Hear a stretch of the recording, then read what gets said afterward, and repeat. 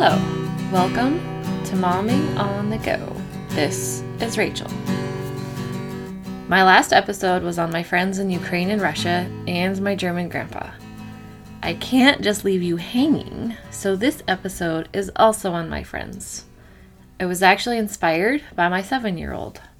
Remember my Ukrainian friends who had to leave their apartment with very few belongings? We have had our children praying for these unmet but still loved friends. Technically, my oldest has met their oldest, but it was when she was 1 and not something she remembers. On Sunday evening, February 27, one of my daughters started thinking about what it would be like to leave your house and go somewhere and have no toys to play with. When she prayed that night, she prayed, "God, please help them have things to do." The next day, my friend sent me a message that they had received several bags of toys. I got chills and told my kids. It was really neat for them to see how that specific prayer they asked was answered so quickly and so specifically. And it inspired me to ask my friends for some more specific prayer requests for their children as they live through this horrific crisis. There is a special place in God's heart for children. Jesus is always welcoming the children to him and using them as examples for how we should be. And I believe that the prayers of children prayed for other children also occupy a special place in God's heart. So here are some specific prayer requests for some specific children that will remain unnamed for their safety, but they are still specific children and God knows just who they are. First is a 7-year-old boy. He had to flee his home with his parents and is still in Ukraine.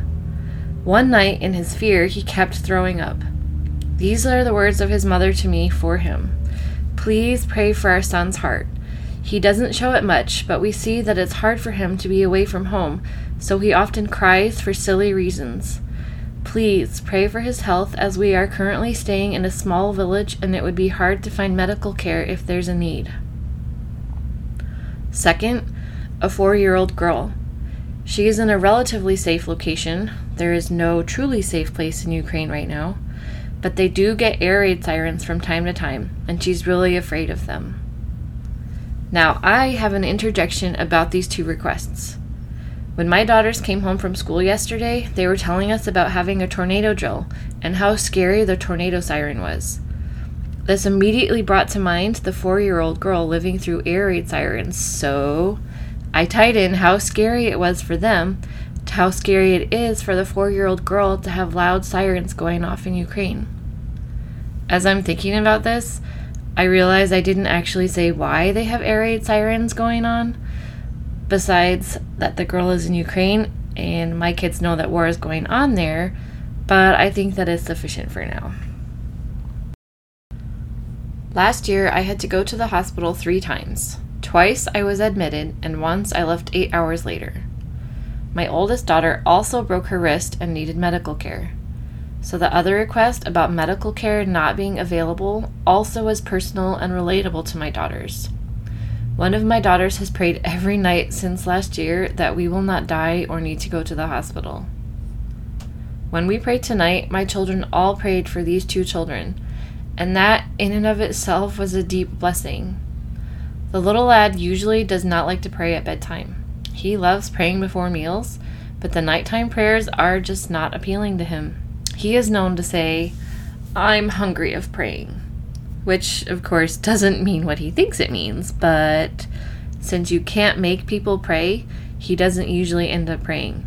But tonight I asked him if he wanted to pray for the little girl whose ears hurt from the loud noises. He proceeded to straighten out the blanket on his bed. Then he laid down, folded his hands, and started his prayer. Thank you, God, for helping the girl's ears not hear scary sounds. For that sweet 4-year-old. It was such a big blessing to me, first of all, that he prayed at all, and second, that he was praying for something that mattered to him that he understood. When I hugged one of my daughters goodnight, she whispered to me, "Wasn't that great that he prayed?" We all rejoiced over his simple little prayer. Now here are more requests.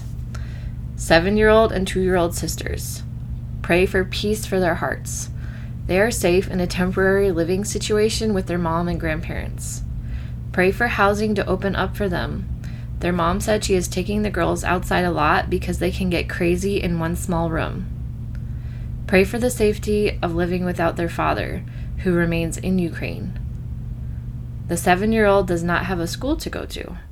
The country they fled to has had over 1 million Ukrainian refugees come into it in 11 days of war. So also pray for provisions for them all. Next, a teen girl and a preteen girl. Pray for them to be able to sleep at night. They are scared at night. They know what is going on, and it is scary. They fled with the clothes on their back and their cat, and are refugees in another small village. Pray for the children in an unnamed orphanage. I have learned a lot about the orphan crisis in Ukraine this last week, and just how many orphans there are and how vulnerable they are. If you are interested, I can direct you to accurate statistics about these orphans. Pray for the orphans in one orphanage in particular to know love and stability, and for protection over them if they are evacuated, which is not as cut and dry as we might like to think it should be, and also for a steady supply of diapers. And because this war is affecting the regular people of Russia also, pray for 3 children whose dad is not getting much work because the value of the ruble has dropped, that's their currency, and people are not calling him for work unless it is an absolute emergency, so their finances are dwindling down. So pray for their physical needs, like food and warmth, to be provided for, and pray for peace, because where they live, people are living in depression and panic, and that impacts the life of these children. As I share these requests for some specific children, have your kids pray for them too. It has been an honor for my family to join with the parents of these families in crisis and praying for their children. One of my good friends told me last week, "Do for the one what you wish you could do for the many." There are so many children in Ukraine and also Russia who are being actively traumatized by what is happening in their world. Alone, we can't pray for every single one of them, but knowing these specific requests for these specific children means that we can pray specific prayers over them, and that can help guide our prayers for the many. Matthew 19:14 ESV.